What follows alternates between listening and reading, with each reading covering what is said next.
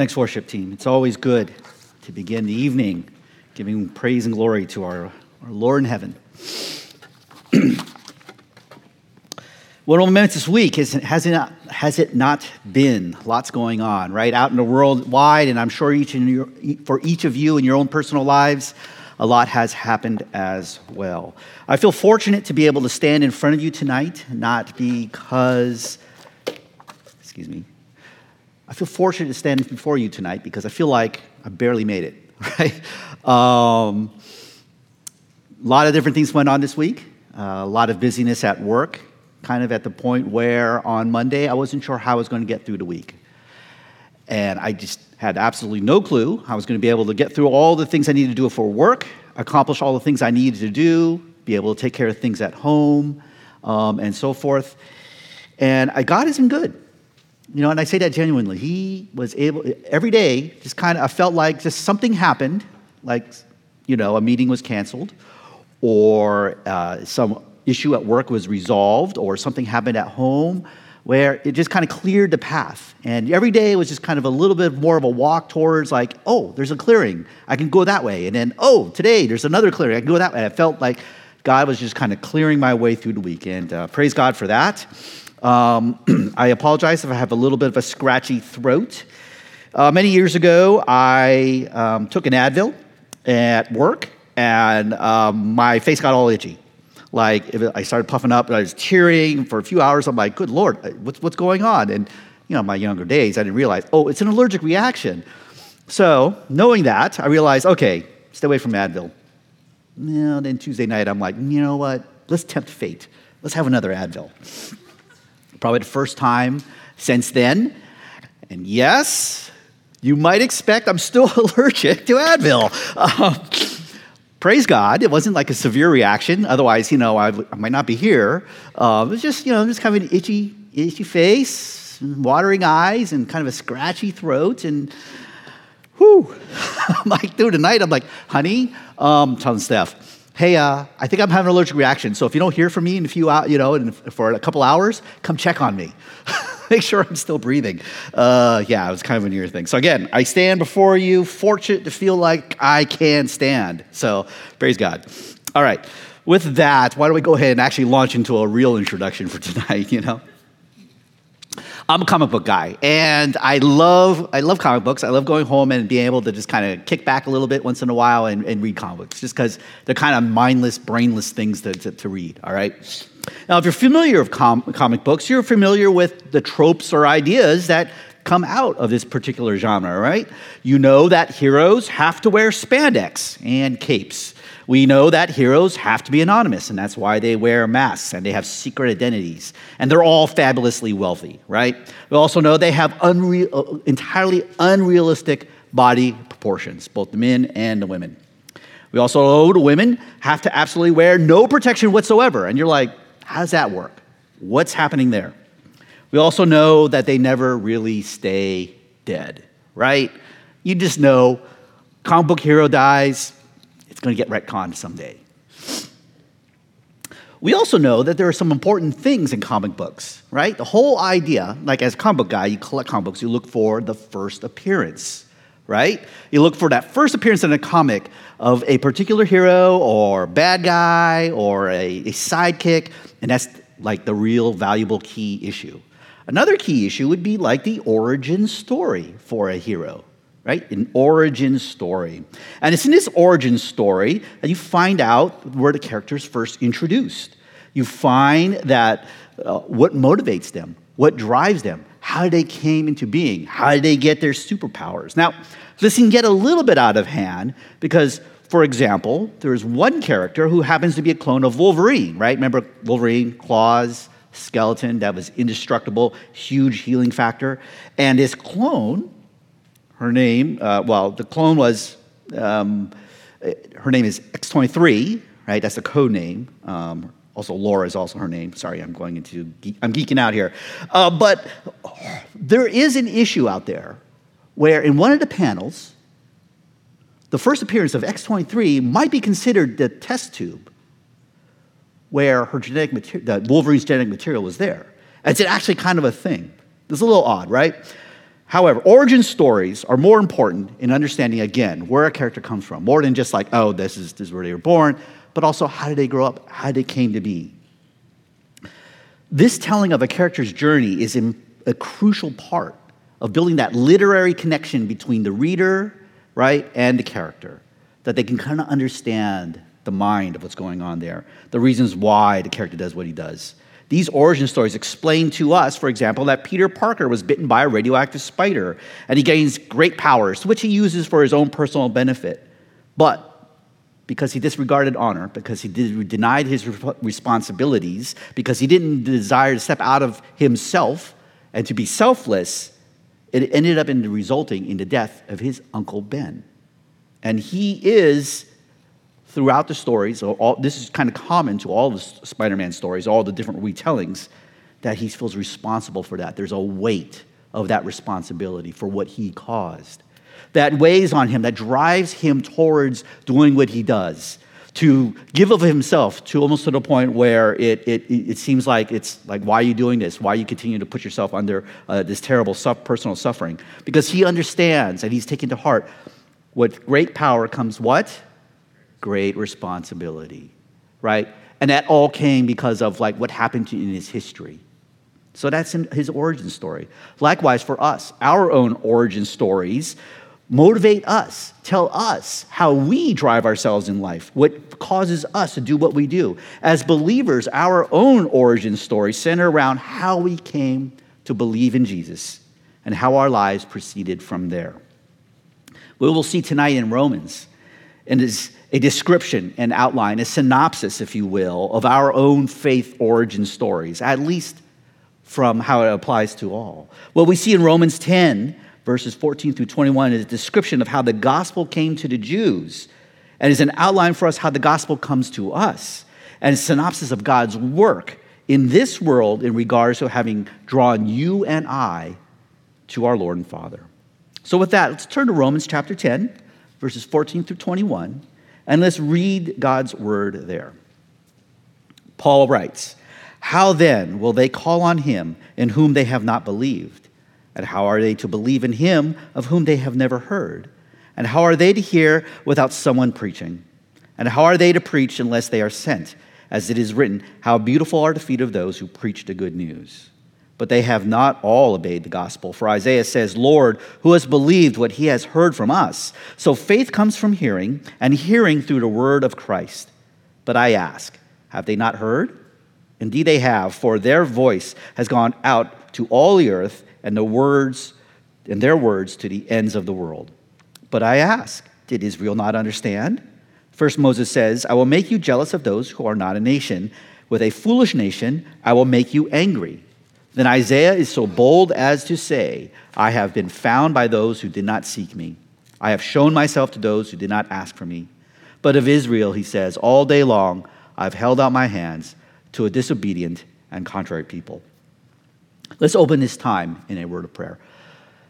Father, we thank you for this evening. We thank you for your holy word. We thank you for the words of the apostle that speaks to us of our salvation. It speaks to us of our origin stories. We ask, Father, that your Spirit would be moving in us. Inform us of what your word might be able to say. Allow us in our small groups to be able to speak to one another. And I would just pray, Father, that you would be speaking to each one of us at this moment. We pray this in the name of Jesus. Amen.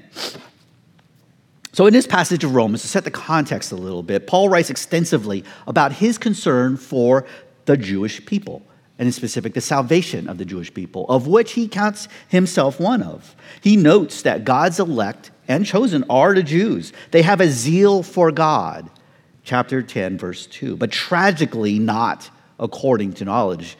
That is, they love God, but they aren't doing it according to truth. They're not doing it according to what can be known, and that they are ignorant of righteousness of God, verse 3. Instead, the Jewish people have established their own standard of righteousness. And Paul did not write these things out of a sense of superiority or desire to condemn or to point fingers or to establish his own standard of righteousness, but he did it out of compassion and love for his own people. Paul writes in chapter 10, verse 1, it is my heart's desire and prayer to God for them, that is, that they may be saved. That's his heart. That's his origin story. So leading up to our passage tonight, Paul is grappling with the question of how the Jewish people might be saved. The Jewish people have come to depend on salvation by works, something that they would have been practicing for many generations, for hundreds, if not thousands of years. It's a situation Paul writes about in verse 5. The person who does the commandments shall live by them, right? That if you want to live, you obey the commandments. That is the Jewish position. But this is not the means to obtain salvation. The real means to finding God is found in what Paul calls true righteousness. And he says this in verse 9 of chapter 10. If you confess with your mouth that Jesus is Lord and believe in your heart that God raised him from the dead, you will be saved. So Paul's laying out salvation very simply right there. Confess with your mouth, believe, you will be saved. Not a new concept for any of us, right? And although it shocked the Jewish people at the time, for in the Old Testament, God is not pleased by the shedding. It's not a new idea, right? Because in the Old Testament, God himself even says, it is by faith that righteousness was reckoned, right? To the forefathers, to Abraham, to Jacob. Faith has been and is the prime directive of God from the very beginning. Paul is essentially just simply here, trying to drive home all that can be saved, not just Jewish people. All can be saved. Everyone, says Paul in verse 11, who believes in him will not be put to shame, for there's no distinction between Jew and Greek. For the same Lord is Lord of all, bestowing his riches on all who call him. And this is where we pick up our passage tonight. Paul is going to demonstrate tonight through the scriptures from the beginning, through prophecy that we will investigate tonight, that God's purposes has always been to save all people. Tonight we will hear from Paul's message in Romans, the how and who of the gospel. The how and the who. How the gospel comes to people, who the gospel includes, and who will represent that to him. Of our 3 points tonight, we will see the origin of the good news, we will see the destination of the good news, and we will see the representation of the good news. The origin, the destination, and the representation. That is, we'll understand the source of the gospel, the audience of the gospel, and how the gospel is given to others. So on the origin of the good news, yes, Romans chapter 10, verses 14 through 21 can be considered in a way the origin story for all believers. For in this passage, Paul describes how the gospel comes to the Jews, and by extension, we will discover how the chain of events leads to our own salvation. We have to go back to Romans chapter 10, 13 to understand the subject of verse 14 and beyond, right? Verse 13, we know Paul's subject are those who might be saved, right? Everyone who calls on the name of the Lord. Say people call on God. Calling on God is done by a person who with their mouth confesses. With their mouth confesses. That's verse 10. It's very clear salvation comes through confession. So the profession of Christ is Lord and not by any other means. That's the only way you get saved, right? Not by works. Paul rejects that immediately, has rejected that. In tonight's passage, Paul goes into detail about how this comes about, right? He uses the device of some rhetorical questions, and it reminds us that salvation comes through a series of things, okay? And we see this in verses 14 through 15. Those who call upon the Lord have faith, but they cannot have faith without believing in the object of their faith. Those who call upon the Lord have faith, but cannot have faith without actually believing in an object of faith. He says, how will they call on him in whom they have not believed? They will not have faith unless they have an object, something to believe in. Now, belief can only happen if a person actually hears the gospel, right? Understanding that there's an object of faith can only come because you hear about it. Paul asks, how are they to believe in him in whom they have never heard, right? Obviously, if you can hear, then someone must be speaking. Paul writes, how are they here? How are they hear about the object of their faith unless someone is preaching? How are they to hear without someone preaching? Simple. If there is no message, if there is no preacher, right, there are no words. If there are no words, there's no understanding of the object of faith. If there's no understanding of the object of faith, there is no belief. It's really simple, right? You need somebody to speak the gospel in order for somebody ultimately, at the end of the day, to come to understand what the gospel is about. Now, there is a quote, often attributed to St. Francis, although that is debated, which, paraphrased, says this: preach the gospel, and if necessary, use words. While the intent is laudable, right? It's asking Christians to live a life that is consistent with the gospel, where you don't have to explain yourself. The effect, though, is suspect in some applications. For if we actually fail to tell people about the gospel, then they may just simply think that you are acting in order to be saved. That you are this way because that's what the church tells you to. That you act consistently with the gospel, not because of any other thing, but simply because you want to go out with this one girl, right? They don't know. You have to tell them. You have to tell them. Without telling them, they may misinterpret your actions. They may misinterpret what God is doing in your life. Now, the last question Paul asks is this: and how are they to preach unless they are sent? How does anybody preach the gospel unless they are sent, right? And the origin is this, that the words to be understood, the message that is to be preached about the object of faith that people need to believe in, is the beginning of the gospel. That really is where it starts. Somebody is sent. It's not that somebody believes. The gospel begins when somebody is sent. A sent person is sent by something or someone. And here in Romans, we understand that a preaching person is not sent by the Jerusalem church. They were not sent by the Antioch church. They were not sent even by the apostles, but they were sent by God. Today, the person who shares the gospel with you out there, perhaps, or you might have heard it, did not come because of a ministry, or because of an evangelistic organization, or because of a really good church, or an NGO, or the federal government. They came because a person was sent by God. This is the true origin of the gospel. Paul goes on to say that such a preacher of the gospel sent by God are to be welcomed. They are to be welcomed warmly and affectionately. A person who brings good news should be appreciated. Paul writes, as it is written, how beautiful are the feet of those who preach the good news. Now, Paul's not talking about people who have well-manicured toenails, right? Or their feet aren't too hairy, or the bottom of their feet are nice and clean. He's not talking about any of that. He's simply saying that the feet that convey the message to you, all that effort, all that energy, that journey, that is to be appreciated. That is to be valued. That is to be liked. Now imagine, you're in the worst class of your life. Maybe it's physics or philosophy, comp, history, or maybe an upper division Charles Dickens class. More on that someday. But 5 minutes into a long lecture, you're not interested. You simply think, you know what? Oh man, I am bored. I want to get out of here. But then somebody walks into the class, the principal, a dean, and simply says, you know what? Today, class is excused. You may go. Over the objections of the professor or the instructor, you can enjoy your weekend. Imagine how you feel.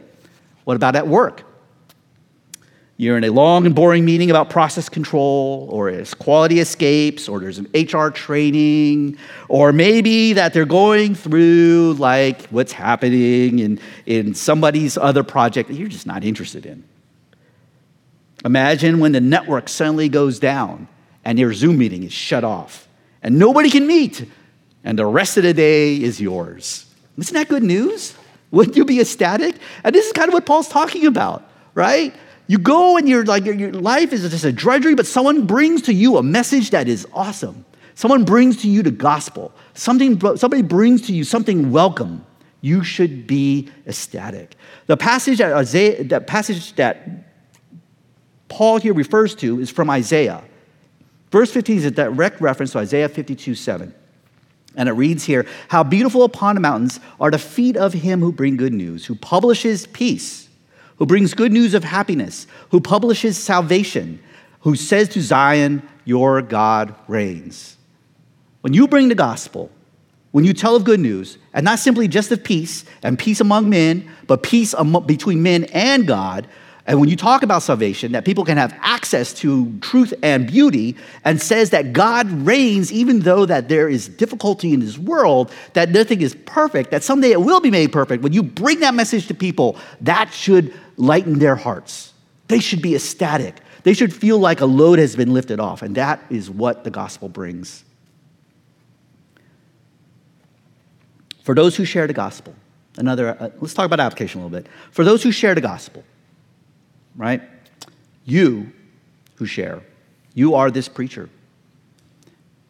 And that by its extension, You are sent by God. You are the one with beautiful feet. You are the one that brings good news. You are that one that says, your God reigns. This is your origin story. You were saved so that you can be transformed and changed, that you might be able to taste the goodness of God and be able to tell that to others. That is your superpower. We should want to boast and brag about it. But that's not our experience, is it? I admit it. We often forget we are God's messengers. We lack confidence in our message because we assume it's all up to us. We assume that our lives are really kind of boring. We assume that we haven't changed that much. We make assumptions. How can I really talk about God when I'm all messed up? I don't know what to say. I don't have the words. I'm not as eloquent as other people. And you're not alone. You're not alone. Moses felt this way when God sent him to save his people out of Egypt. Moses lacked confidence. And not just in himself, but in his God. Because that's essentially what we're saying. When we lack confidence in the gospel message, we say that we lack confidence in God. In Exodus 4, verses 1 through 9, Moses expresses doubt at God's call. And God responds by demonstrating to Moses through miracles. A staff in Moses' hand turns into a snake. Moses' hand turns leprous and then is restored. And lastly, God gives power to Moses to be able to turn water into blood to demonstrate his power, that Moses has authority to speak about to his people about God. And yet Moses, through all of these signs and wonders, still is not ready to do God's work. And he says in verse 10 of chapter 4 of Exodus, "O my Lord, I am not eloquent. Either in the past or since you have spoken to your servant, but I am slow of speech and of tongue." He's always got more excuses, right? We all have excuses. God responds with a strong rebuke. And he says, "Then the Lord said to him, who has made man's mouth? Who makes him mute or deaf or seeing or blind? Is it not I, the Lord? Now therefore go, and I will be with your mouth and teach you what you shall speak." Moses is God's messenger, and it's not Moses who accomplishes God's work. It is not Moses who delivers the people from Israel. It is God. When we speak, when we preach, when we are sent, we are doing God's work. He is working through us. As imperfect as we are, that actually demonstrates how powerful God is. Because how can weak, frail, terrible, imperfect human beings be changed? It's not our own power. It's because something else, something more powerful and bigger than us is doing it. Now, I also want to point you to Paul. Paul himself also felt likewise. He talks about a thorn in his flesh, a weakness.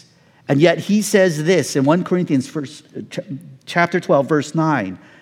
My grace is, Jesus says to Paul, "My grace is sufficient for you, for my power is made perfect in weakness." It is not how strong we are that demonstrates God's power. It is how weak we are. So that's our origin story. Weak people, frail people, imperfect people, transformed by the power of God.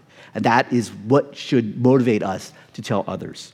Now, as we move on to our next point, we're going to talk about destination, right? We move to a section where Paul cites Old Testament scripture as he shows that God's intention from the very beginning has been to save all people. That the destination of the good news has never been just one group of people, but it's been always the entire world. In 3 scriptural references, Paul lays out how the Jewish people rejected the call of Christ, how the people are without excuse, how the Jewish people will no longer be exclusively God's chosen people. And through these 3 prophecies, they speak to the eternal plan of God. We will see these 3 points. Israel rejected Christ. The rejection is inexcusable, and God chose another chosen people. First, Israel rejected Christ. Paul instructs us that God's desire for who will hear to God.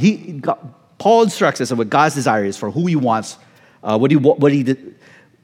who will hear the gospel and who He desires to save. You'll see not everybody who heard the good news of Jesus believed the good news, right?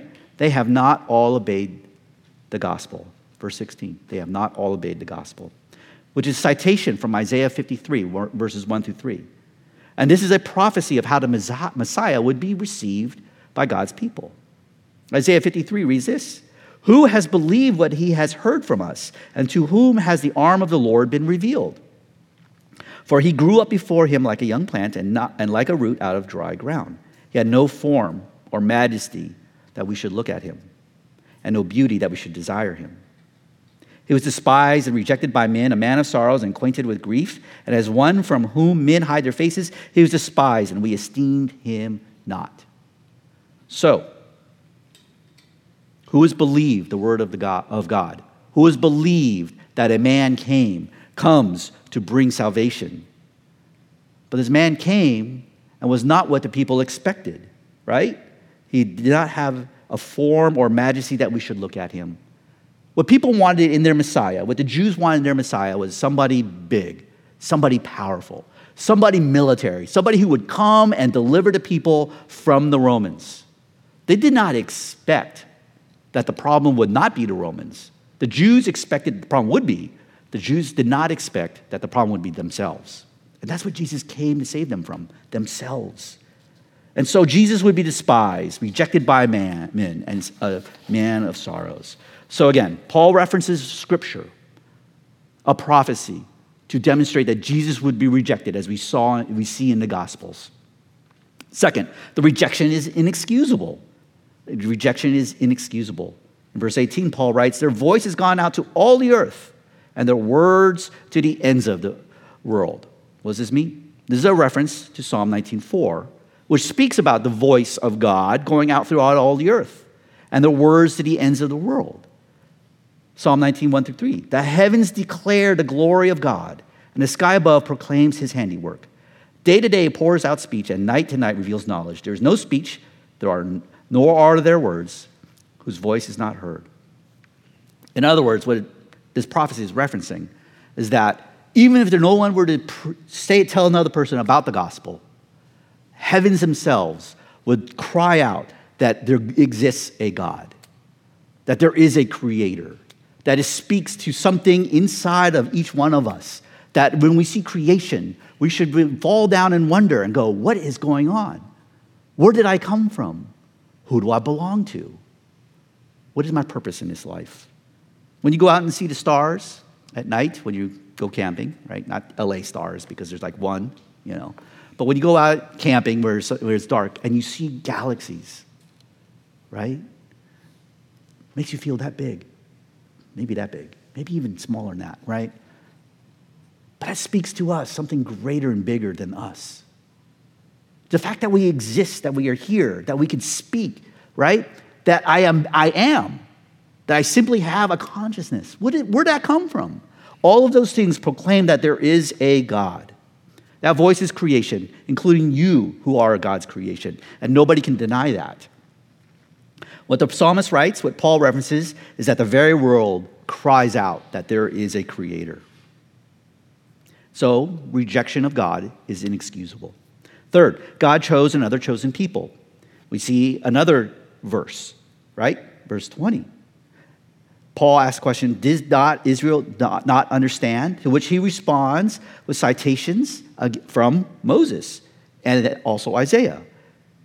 For Moses, he says, "I will make you jealous of those who are not a nation. With a foolish nation, I will make you angry."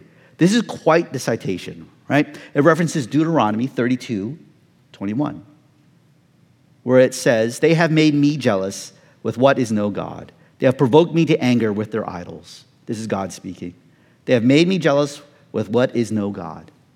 They have provoked me to anger with their idols. So I will make them jealous with those who are no people. I will provoke them to anger with a foolish nation." So God says, when you worship somebody else, right? That's like turning your back. And so what is God going to say? God says he will not be denied having a people for himself. He will not be denied having a people who recognizes and worships him. God is going to reach out and choose another nation. Now, why does he reference these other nations as foolish nations? Right? It's kind of speaking from the perspective of the Jews. The Jews saw other nations than themselves as foolish, as not chosen, as unwise, right? As just lesser people to be ignored perhaps. Isaiah 65:1 says this, I was ready to be sought out by those who did not ask for me. I was ready to be found by those who did not seek me. I said, here I am, to a nation that was not called by my name. A nation that is not called by my name is not the Jewish nation, right? It's the other nations. And what Isaiah 65:1 is here prophesying is that God says, I will choose those who are not actually seeking me, or those people who were not really looking for me because they were not chosen.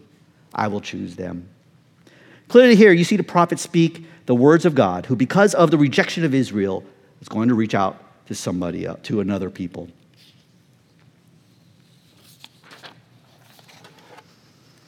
Why are these prophecies important?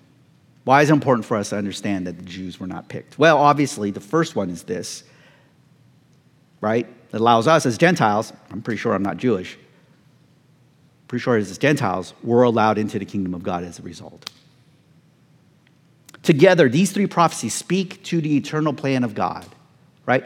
All along, God has known this was going to happen, and that salvation would be extended to all. Now, looking at it from the outside, starting with one group of people, and God deciding to switch to another group, might mark a change in God's heart. That at the beginning it was Israel, but because they failed, God said, oh, shoot, I better come up with another plan. Let's go to option number 2. It may be possible to assign these failings to God if we assume that God was not omniscient, or that he could not foresee this happening, or did not have greater intentions in place, or that he was somehow powerless. What kind of all-powerful God could he be if he was unable to understand the consequences of picking these people? I mean, are the Gentiles simply God's backup plan? Not at all. From the very beginning, God intended all people to come to him. The mission of Israel was not to be an exclusive chosen people, as if like that was all the people that God was going to choose, and he's going to choose no one else, and that it would only be inwardly looking. Not at all. The reality is that the mission of Israel is called out in Genesis chapter 13, verses 1 through 3. And this is the establishment of the covenant between God and Abraham, the father of Jews. And the Lord said to Abram, go from your country and your kindred and your father's house to the land that I will show you, and I will make you a great nation, and I will bless you and make your name great, so that you will be a blessing. I will bless those who bless you, and him who dishonors you I will curse, and in you all the families of the earth shall be blessed. The mission of Israel was to be ambassadors of the Lord God to the world, a channel through which blessing was to come. And that is the idea that we're going to look into tonight. The third point tonight, that as ambassadors, as a representation, as a channel of God's blessing, we see who is the representation of the gospel. Who is the representation of the gospel? The idea is that we are sent to all nations. And it's not just the goal of the church that wants to grow, or some visionary statement from a great pastor or a motivated leader, but it is the command of Christ as well. In Matthew 28, 19 through 20, Matthew chapter 28, verses 19 and 20, Jesus commands this: all authority in heaven and on earth has been given to me. Go therefore and make disciples of all nations, baptizing them in the name of the Father and of the Son and the Holy Spirit, teaching them to observe all that I have commanded you. That is our command from our Lord. You can also check out Acts 1:8. You will receive power when the Holy Spirit has come upon you, and you will be my witnesses in Jerusalem. But it doesn't just stop there. To all Judea, and then further out, and Samaria, and then even further out, further from that, to the end of the earth. We are called to go to the world. And 2 Corinthians chapter 5, verses 16 through 20 speaks of our role in this. The role of the believer is to be an emissary of God. Paul writes in 2 Corinthians, all this is from God, who though Christ reconciled us to himself and gave us the ministry of reconciliation, that is, we are to go and be ministers who reconcile people to God. That is, in Christ, God was reconciling the world to himself, not counting their trespasses against them, and trusting us to the message of reconciliation, the gospel. Therefore, we are ambassadors for Christ, God making his appeal through us. We implore you on behalf of Christ, be reconciled to God. If we are ambassadors for Christ, we should look at what the role is, right? Ambassadors go to foreign nations. They represent their countries well. They represent the best of their countries. They are sent to all nations with a mission, with a purpose. Our purpose, our mission, is to bring Jesus Christ at ministry of reconciliation to all the other nations of the world. Much as an American embassy in the middle of Berlin during the Cold War represented the interests of the United States to a communist nation in a foreign land, in a possibly hostile land, that is us as well. The church is an embassy in the middle of a hostile world to bring good news to those who need it. As ambassadors, we are to understand we are to go to all people, preach the gospel, and that God does not exclude anybody or any person for any reason. Just as the Greeks, in how different they were from the Jews, were not off limits to God's grace, so are we to see all people equally in need of God's favor. We don't get to choose the country that we are sent to as ambassadors. We just know what our mission is. Our mission is to that loud-mouthed coworker. Are we to preach to them? Yes. He or she is an image bearer of God, worthy of grace. What about that weird aunt who has wronged the family in so many different ways? She is an image bearer of God, worthy of grace. That roommate who never cleans the kitchen, an image bearer of God, worthy of grace. That parent who treated you unfairly as a child and continues to treat you unfairly. They are an image bearer of God, worthy of grace. As ambassadors, you don't get to choose who doesn't get to hear the message. You represent God. As ambassadors, you also represent a wealthy country that has riches for all those who desire treasure, right? For us, weak as we are, we have all sorts of treasure. And the first treasure is treasure that brings change. We have treasure that brings change. There is no perfect gospel testimony from a believer, just as there is no perfect believer. The moment we begin to think our testimony is not powerful or valid because we are somehow weak is the moment we lose sight that God is a powerful God. If you are not broken, how can a broken people have hope? In your brokenness, you can demonstrate how God is powerful in changing you. Let me share a story of my own life and how the power of transformation spoken through imperfect people brought the gospel into my life. There's a dear sister I have in Christ, a friend, all right, who I met first in the dorms when I was an unbeliever, a pagan, an unbelieving college student, and she and I hit it off as friends. I call her my Canto sister, right? Cantonese, all right? Woo! She and I hit it off, right? We talked a lot about our shared experiences as Asian Americans, not really Chinese, not really having much Chinese background, really, living in different parts of just living different lives. But we shared a lot of different things. She shared her struggles, her difficulties in life with me, an unbeliever, very openly, and we talked through that. Amongst these things, she shared with me how she struggled with her faith and the victories she had walking as a believer. And I saw how she continued to push forward. And I saw, she really thinks this church thing is pretty good. I could not understand it. And she wasn't a perfect person, but I did sense that church was important to her. And this was a continuing theme in our friendship. 3 years later, I sat with her in a restaurant as she shared with me how she had shared over the last few years. That those things were simply her testimony of God working in her life. By then, the moment that I had up until I sat down, at the restaurant. I wasn't saved, but I had heard the gospel from others. I was regularly attending a church, and I was actively seeking God. Her testimony that night tied together a lot of different things. It was a testimony of a real life being changed by God. And I understood that, and I saw that. And a few weeks later, in part because of her testimony, I gave my life over to Christ. I testify to you. Your testimony does not need to be picture perfect. It only needs to point to our God. As ambassadors, we also have a treasure that brings hope. We have treasure that brings hope. If nothing else, our brokenness and weakness can demonstrate how much we long for something greater. Modern culture wants us to think that we are nothing but chemical reactions inside of skin bags, and that we had better make the most of this world and get as much pleasure out of it as we want, because after this, there is nothing. But we can share with our friends and our family and our coworkers that there's something greater than all of this.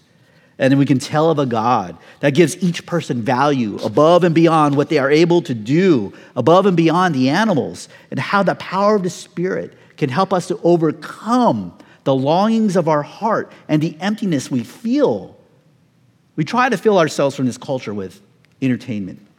We try to deaden the emptiness within inside by filling it with other things other than God. And when we can speak to people about the excitement that God gives us, then we can give people riches and treasure. We can be excited by what it means to find truth and beauty, and to know that there is something absolute, that nothing is relative, that you can have a moral compass. Those are important things. People are searching for those things. We as ambassadors can give them that. As ambassadors, most importantly though, do we ourselves treasure the gospel? Do we ourselves treasure the gospel? Do we see the gospel as wealth that we can give to others and share? Or is it merely an academic problem of dutifully living out what is right? There's a difference between treasuring and valuing something than just going through the motions out of habit or loyalty or duty. We share Jesus with others, not because we know we should do it, but because we want to. Because it has meant so much to us that we can hand it to somebody else. Because we want them to experience the same things that we are experiencing. Have you experienced change? Share that. Have you been comforted? Share that. Have you come to see God's hand in adversity? Share that and be excited about it. God has given us blessings and connected us with truth. That has changed us. Okay?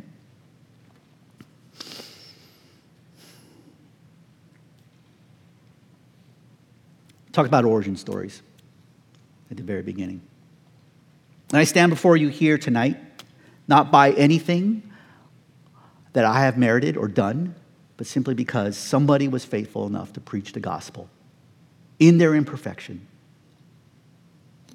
And I can only hope that I can share the same way and with the same honesty with those who I love as well. Your friends cry for meaning. You may cry for meaning. And they can't find anything worthwhile in this world to hang their hopes on. Nothing satisfies, nothing tastes. And just like gum that has lost its flavor, all we can do is continue to chew on, or they continue to chew on, hoping that it will satisfy sometime. But God is better than that. God can provide real treasure. We are not meant to find meaning in this world, and we need to share that with people. Our souls groan for Christ. The world groans for Christ. Will you answer them? If you yourself have not believed, if you will wait for something greater in this life than the pursuit of entertainment, pleasure, recognition, or acceptance, you can find it in Jesus Christ. You can find it with connecting with your Creator. This connection is salvation, and that means coming to an understanding God is the creator of all things. It also means you must admit you were born a sinner and continue to rebel from God, unwilling to acknowledge Him as the Lord and to desire to live outside of Him. Sadly, though, in this rebellion, God gives you exactly what you want. Eternal separation from Him, if that's what you wish. That's hell. Repentance, though, means admitting to yourself, acknowledging your inability to approach God, knowing that you are a rebel and wanting to change. But it doesn't come by your own works. You just can't will yourself to think differently. It only comes with belief in the work of Christ Jesus, that he is a man, incarnated God, who came to earth to live a sinless life. And in that, living that sinless life, it was an act of mercy to us. Because when he died on the cross, he suffered the punishment that we ourselves were meant to suffer as well. And the wrath of the Father that was meant for us was exhausted on him. Dead 3 days in a tomb, Jesus defeated death and demonstrated that by rising on the third day, demonstrating God's victory over death, a victory that you yourself can also share through faith in Christ. It is in this Jesus that we must have faith if we are to enter into a relationship with God and then enter into heaven. This is salvation. This is the gospel message. And this is, church, what we are to share with the world, to preach it, however imperfectly, as treasure to a world dying for wealth.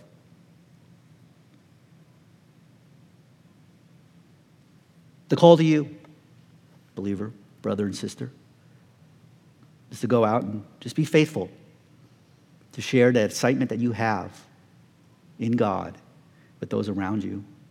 And again, it doesn't have to be perfect. It doesn't have to be the complete gospel message all the time. It simply starts as like, you know what? God is doing this in my life. God is doing this. This is what I believe. Hey, can I pray for you? Hey, what's going on? God can help you there. Simple things like that. This is the work of ambassadorship. Let's close this time in prayer. Father, we thank you just for these words. God, continue to convict our hearts, change us. Help us to just be humble before you, knowing that it is not anything that we do that saves others, but it's what you do. We just pray, God, that we can be faithful to be your ambassadors to a world dying for you. We thank you in the name of Jesus. Amen.